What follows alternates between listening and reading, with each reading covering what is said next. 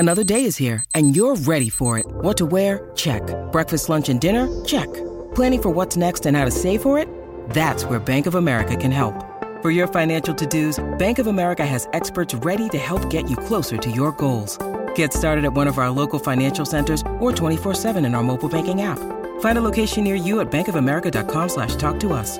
What would you like the power to do? Mobile banking requires downloading the app and is only available for select devices. Message and data rates may apply. Bank of America N.A., member FDIC.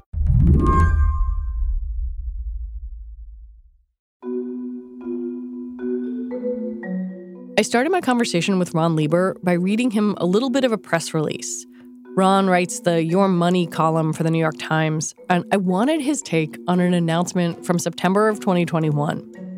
An announcement from JP Morgan Chase, the country's biggest bank, saying it was buying a startup called Frank.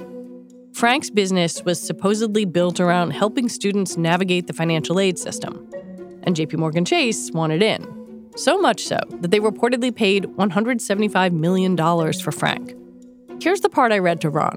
Frank offers a unique opportunity for deeper engagement with students. Together, we'll be able to expand our capabilities for students and their families, helping them financially prepare for college and other major moments in their future. How much do you think JP Morgan Chase regrets those words now? Well, think about it this way, Lizzie. They don't regret trying to chase after 20-somethings who might have a half-century of financial services customerdom in their future. This is something they very much want to do, but I think they deeply regret not having asked another 5 to 10 relatively basic questions about the enterprise that they were purchasing and the founder behind it. Because according to JP Morgan, Frank was not all it seemed, nor was Charlie Javice, the woman who started it. In fact, JP Morgan says pretty much the whole thing was a lie. And now the bank is suing Javice, saying it was the victim of fraud. Listen to JP Morgan's CEO Jamie Dimon on the bank's recent earnings call. Everything was, and obviously this thing in one way or another was a huge mistake. Which is like, CEOs never say that. They never say that kind of thing on an earnings call. What did you think when you heard that? You know, I thought it was sort of refreshing, Lizzie, because if you're a venture capitalist, you're getting it wrong, 9 times out of 10 or 48 out of 50 or whatever the number is. It stands to reason that if you are making small to medium-sized deals, and let's be clear, to JP Morgan Chase, this was a small to medium-sized deal. If you're making small to medium-sized deals on the regular, you're probably going to get it wrong more than once or twice. And so to me, it was actually sort of refreshing that they stood up in public and said, we screwed this up. Today on the show, how exactly the biggest bank in America screwed this up, and whether it got taken by a 20-something startup founder. I'm Lizzie O'Leary, and you're listening to What Next TBD, a show about technology, power, and how the future will be determined. Stick around.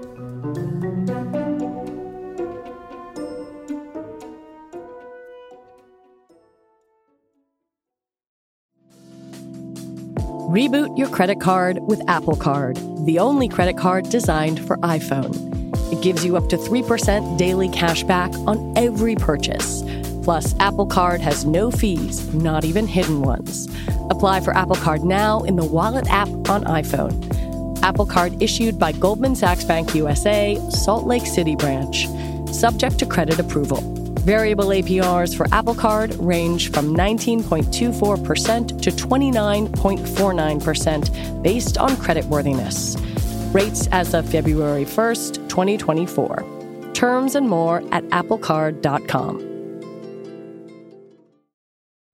Families have a lot going on. Let Ollie help manage the mental load with new cognitive help supplements for everyone 4 and up, like delicious Lolly Focus Pops or Lolly Mellow Pops for kids. And for parents, try 3 new Brainy Chews to help you focus, chill out, or get energized. Find these cognitive health buddies for the whole fam at ollie.com. That's OLLY.com. These statements have not been evaluated by the Food and Drug Administration. This product is not intended to diagnose, treat, cure, or prevent any disease.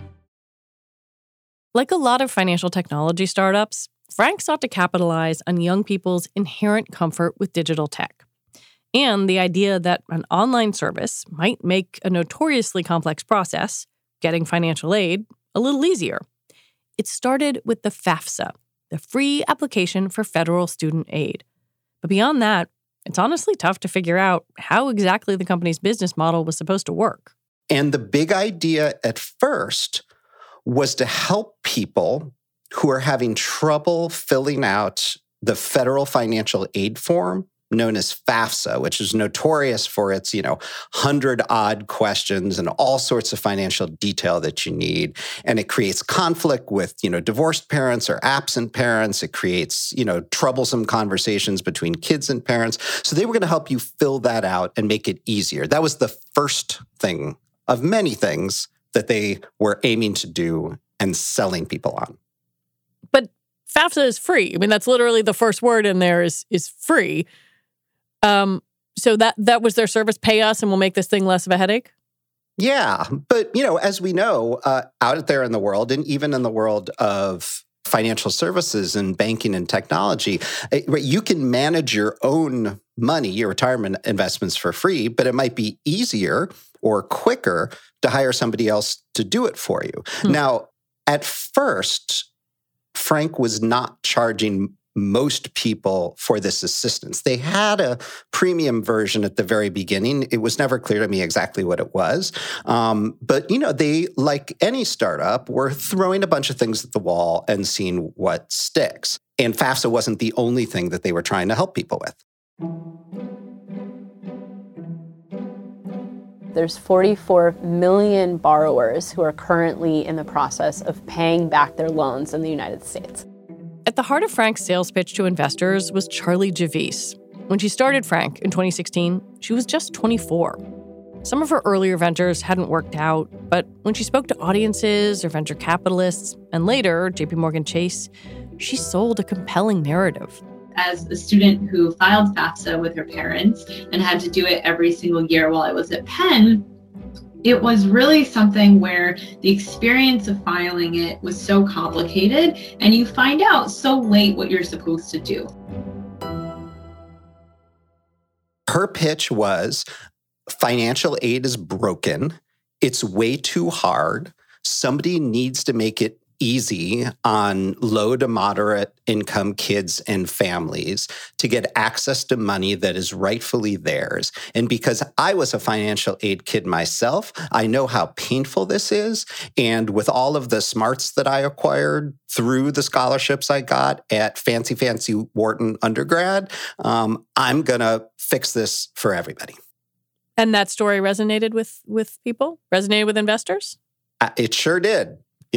5, 10 different angel investors and VC firms lined up. And, through multiple rounds, the company raised, it was a low double-digit amount of millions of dollars. Why do you think JPMorgan Chase was so interested in this company? Because, $175 million, small amount for them, but it's still not nothing. Why did they want it?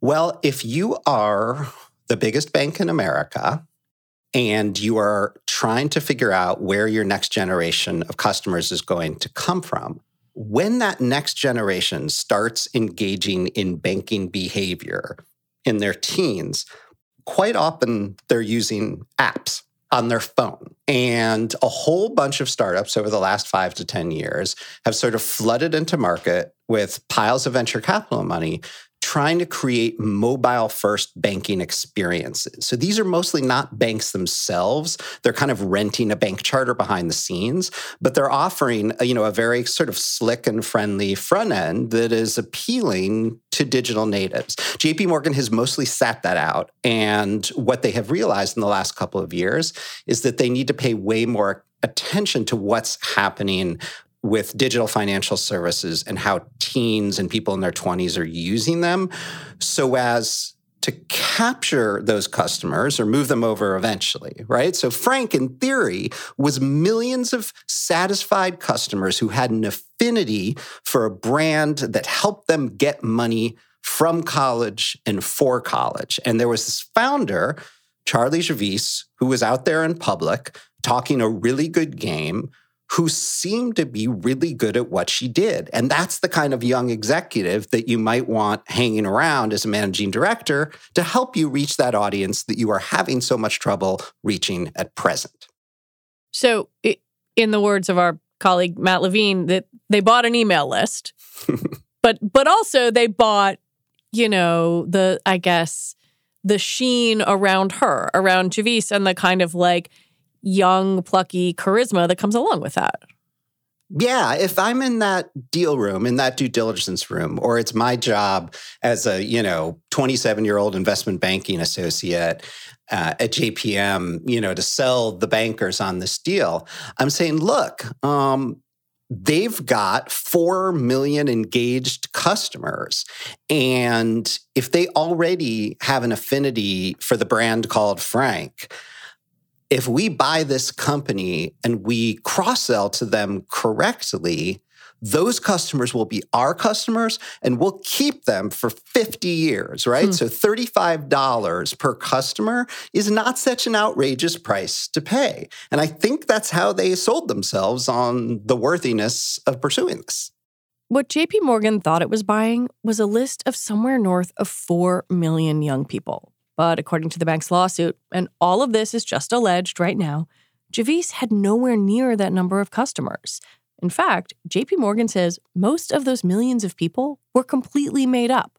Whatever the figure was, JP Morgan says that the real number was closer to, I think it was 300,000 or something thereabouts, right?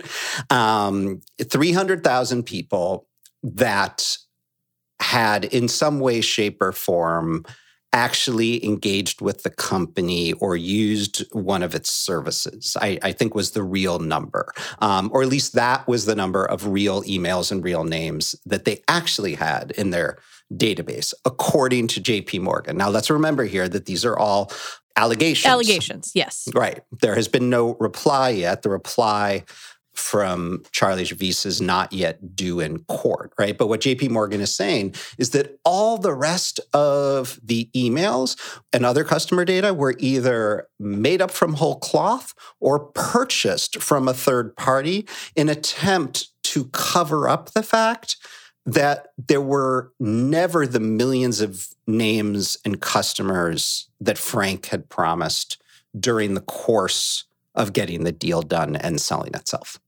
How did she do it? Like, where did these 4 million imaginary people come from, or however many there were? So there were a couple of allegations. The first is that there was an unnamed data scientist who Frank worked with on a consulting basis to help them sort of stuff their database with names and other customer data that would, in effect, be believable and pass muster during the due diligence process. So that is the first allegation. The second one is that Frank also went out on the open market to third parties that are in the business of selling leads, of selling names and email addresses of real, live, actual college students. So what appears to have happened, according to JP Morgan, is that Frank, realizing that it was in trouble because it did not have the number of people that it was saying that it had, went out and tried to either invent them or buy real names in the hopes that when it did turn the database over to JPM, and when JP Morgan did try to run its first test, that it would work well enough that nobody would know about all of the shenanigans that took place. That's the allegation. Once JP Morgan began investigating, the bank says it found evidence of fraud in Charlie Javice's emails, including one where she tried to reassure a nervous engineer that no one would end up in, quote, an orange jumpsuit over what they were doing. You know, you can go so many different ways with this, right? One way you can go with this is, well, she must not have been really doing fraud because anybody who's doing fraud isn't going to do it on email, right? Everybody is going to be wise enough not to do fraud on email. So, that's one school of thought. The sort of flip side school of thought is, well, there's no need to even have a trial here because JP Morgan caught her red-handed. They've got the receipts. Like, what is the defense to this unless, JP Morgan invented all of the emails the same way that it's accusing her of having invented a lot of the names. But of course, why would JP Morgan get up in public and thoroughly embarrass themselves if they weren't 100% sure that they had the receipts and could prove that what they say happened actually happened, right? So, how often do you see something like this tossed out into public for all of us to chew on, let alone by the biggest bank in America? It's really extraordinary. When we come back, shouldn't JP Morgan have, checked all this out?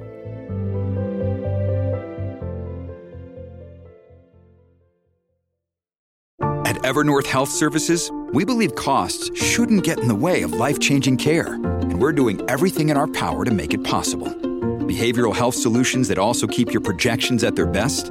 It's possible. Pharmacy benefits that benefit your bottom line? It's possible. Complex specialty care that cares about your ROI? It's possible. Because we're already doing it. All while saving businesses billions. That's Wonder made possible. Learn more at evernorth.com/wonder. This episode is brought to you by La Quinta by Wyndham. Your work can take you all over the place, like Texas. You've never been, but it's going to be great because you're staying at La Quinta by Wyndham. Their free Bright Side breakfast will give you energy for the day ahead. And after, you can unwind using their free high-speed Wi-Fi. Tonight, La Quinta. Tomorrow, you shine. Book your stay today at LQ.com. There's a section in the lawsuit where JP Morgan says, in every aspect of her interactions with JPMC, Javice had a choice between revealing the truth about her startup and accepting Frank's actual value and lying to inflate Frank's value and reaping the rewards from that inflation. Javice chose each time to lie, which, okay, but come on, you're JP Morgan Chase. You are, in fact, the biggest bank in the country. Where was their due diligence? Aren't they supposed to check? I don't know what the hell happened. Hindsight is always 20/20. I knew enough about financial aid from having written a lot about higher education over the years, the decades really now, to see some of the holes in what Frank was claiming. It was certainly clear that, she had written this op-ed for the New York Times in 2017 that was chock full of errors, right? There was a, public spanking from the Federal Trade Commission over some of the services they were offering during the pandemic. You would have thought that would have given JP Morgan some pause. There are numbers that didn't add up. And, my question for JP Morgan, which stands because they won't answer the question on the record, they wouldn't answer the question in public. My question was, did you have anybody in that due diligence room who was on financial aid themselves and knows how it works, right? And therefore would know what questions to ask or how to put the company through its paces? Was there anybody on the senior team whose own children were applying for financial aid or at least attempting to fill out the FAFSA? Because I'm pretty sure that if you had people on the team who had done those things and were empowered to speak up, there might have been more skepticism of the deal. Even if you look at basic FAFSA numbers, and I'm looking at the 2020 to 21 application cycle, it says 17.8 million FAFSAs were submitted. And Frank is claiming that they had roughly 4 million customers. That seems like a huge share of the market, like an almost impossible share of the market. Right. So, let's be as generous as possible here. 17 million people filling out the FAFSA, 1 million using Frank each year. So that's a pretty high share. Now, for people who haven't spent a lot of time trying to attract new customers on the web, trying to get the attention of 1 million people each year requires billions of impressions using Google AdWords and a whole army of people doing search engine optimization so that people can find their way to your site using, sort of content and articles as a sort of lure. This is really, really, really expensive. You do not do it with $12 million in venture capital money. Just, thinking about that in terms of the logic of it, the numbers start to not make so much sense, right? The question marks, start rising up from the ground right away. One of Ron's theories about why JP Morgan might have missed the red flags has to do with who was likely in the room doing the due diligence in the first place. Well, look, my question about the socioeconomic diversity of their due diligence team was rooted in the possibility, maybe the likelihood, although, not the certainty, that big banks hire mostly, but not exclusively, from very expensive private institutions where more than 50%, 50, of the people who attend them are not on financial aid and have never been close to wanting for anything. And the possibility, maybe the likelihood, that the people who are finance and econ majors themselves come from affluent families where the parents work in finance or, related industries. And so if that's how you recruit and your due diligence team just so happens to be made up of people who are never on financial aid themselves, then there is a high likelihood that you will be walking in the door not knowing anything about how the financial aid system works. And if you try to give yourself, sort of a crash course in it as a 28-year-old or as a 48-year-old, you're not going to learn it or feel it the same way as you would if you were 17 trying to work this out with your single parent, if you were first gen, if your parents were undocumented. And without people like that on the team, maybe the questions that you ask are not as incisive. One thing Charlie Javice was not wrong about is that the FAFSA process, and frankly, the entire student aid process, is incredibly complicated. I asked Ron why it's so confusing to begin with.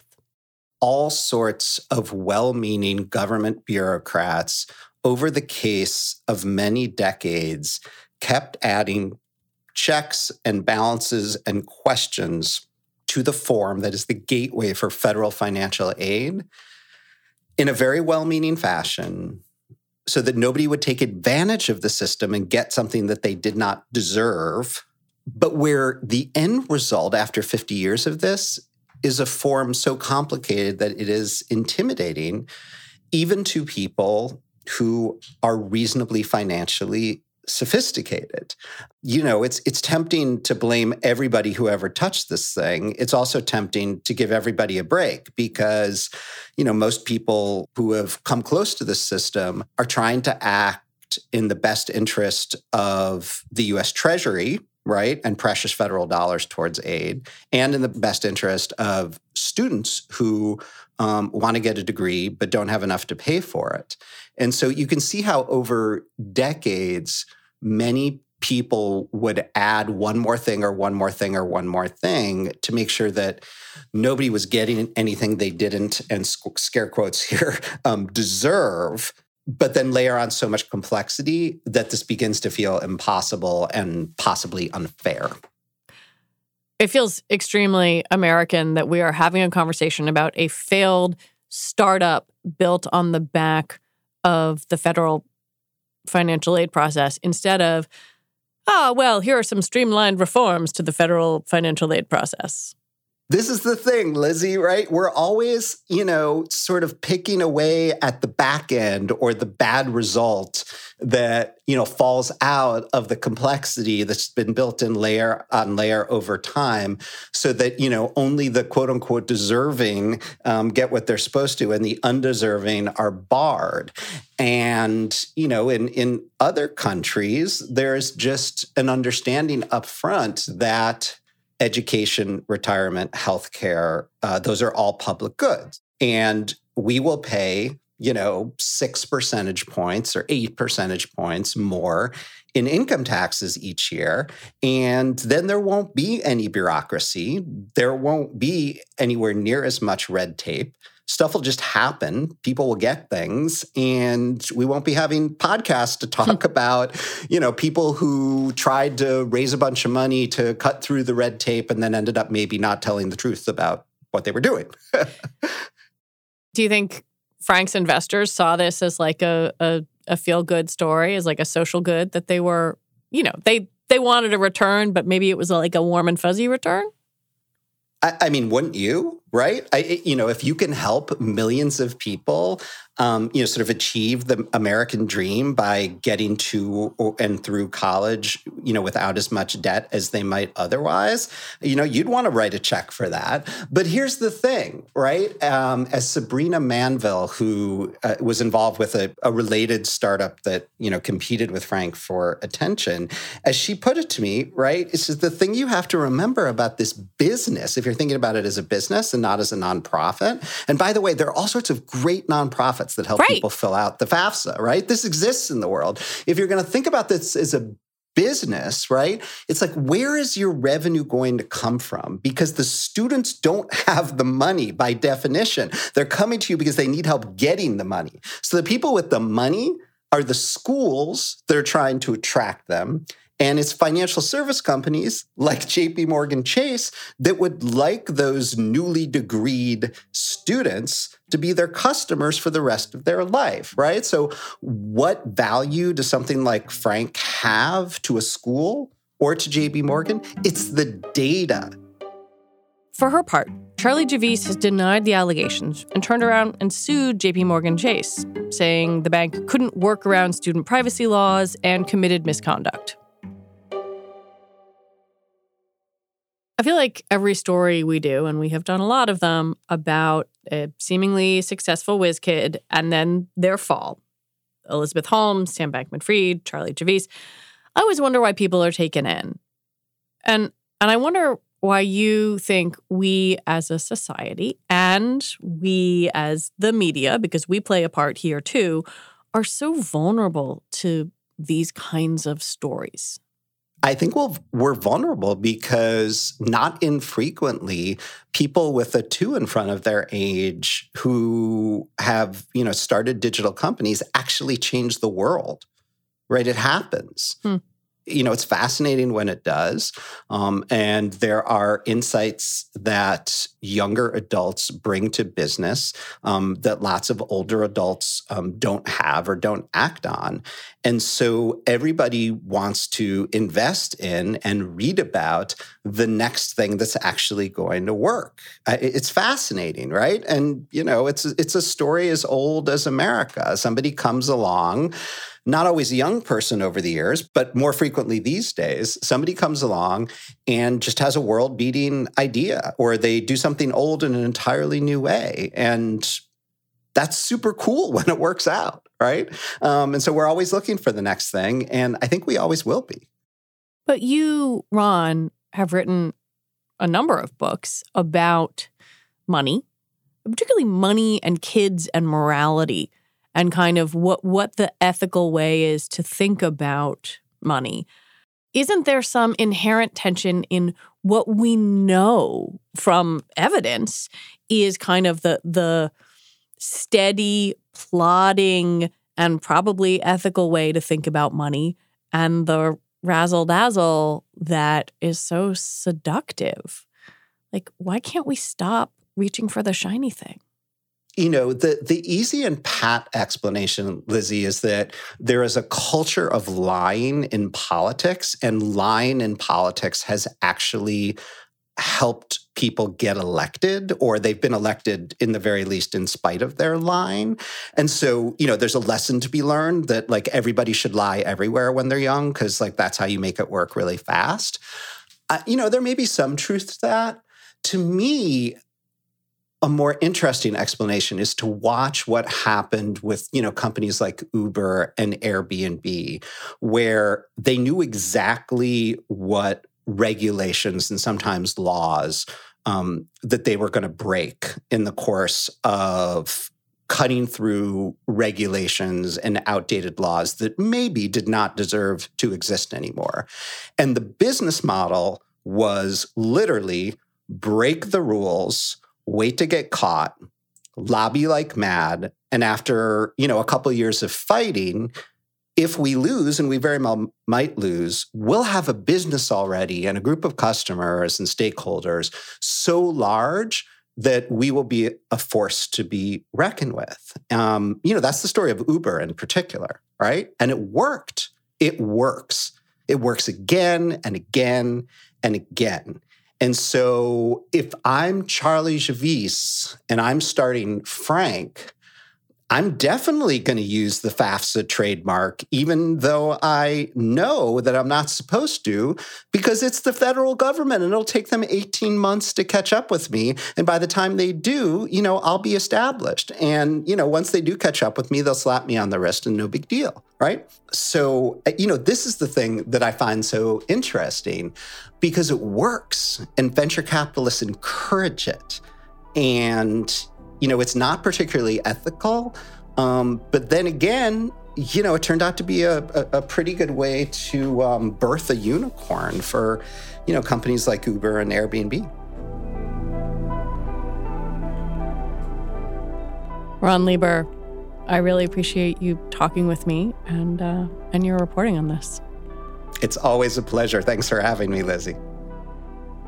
Ron Lieber writes the Your Money column for the New York Times. He also knows quite a bit about this whole paying for school thing. You should check out his book, The Price You Pay for College.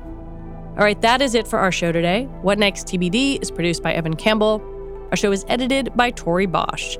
Alicia Montgomery is vice president of audio for Slate. TBD is part of the larger What Next family, and we're also part of Future Tense, a partnership of Slate, Arizona State University, and New America. And if you are a fan of the show, first of all, I'm grateful. And second, I have a request for you. Become a Slate Plus member. Just head on over to slate.com/whatnextplus to sign up. All right, we'll be back next week with more episodes. I'm Lizzie O'Leary. Thanks for listening.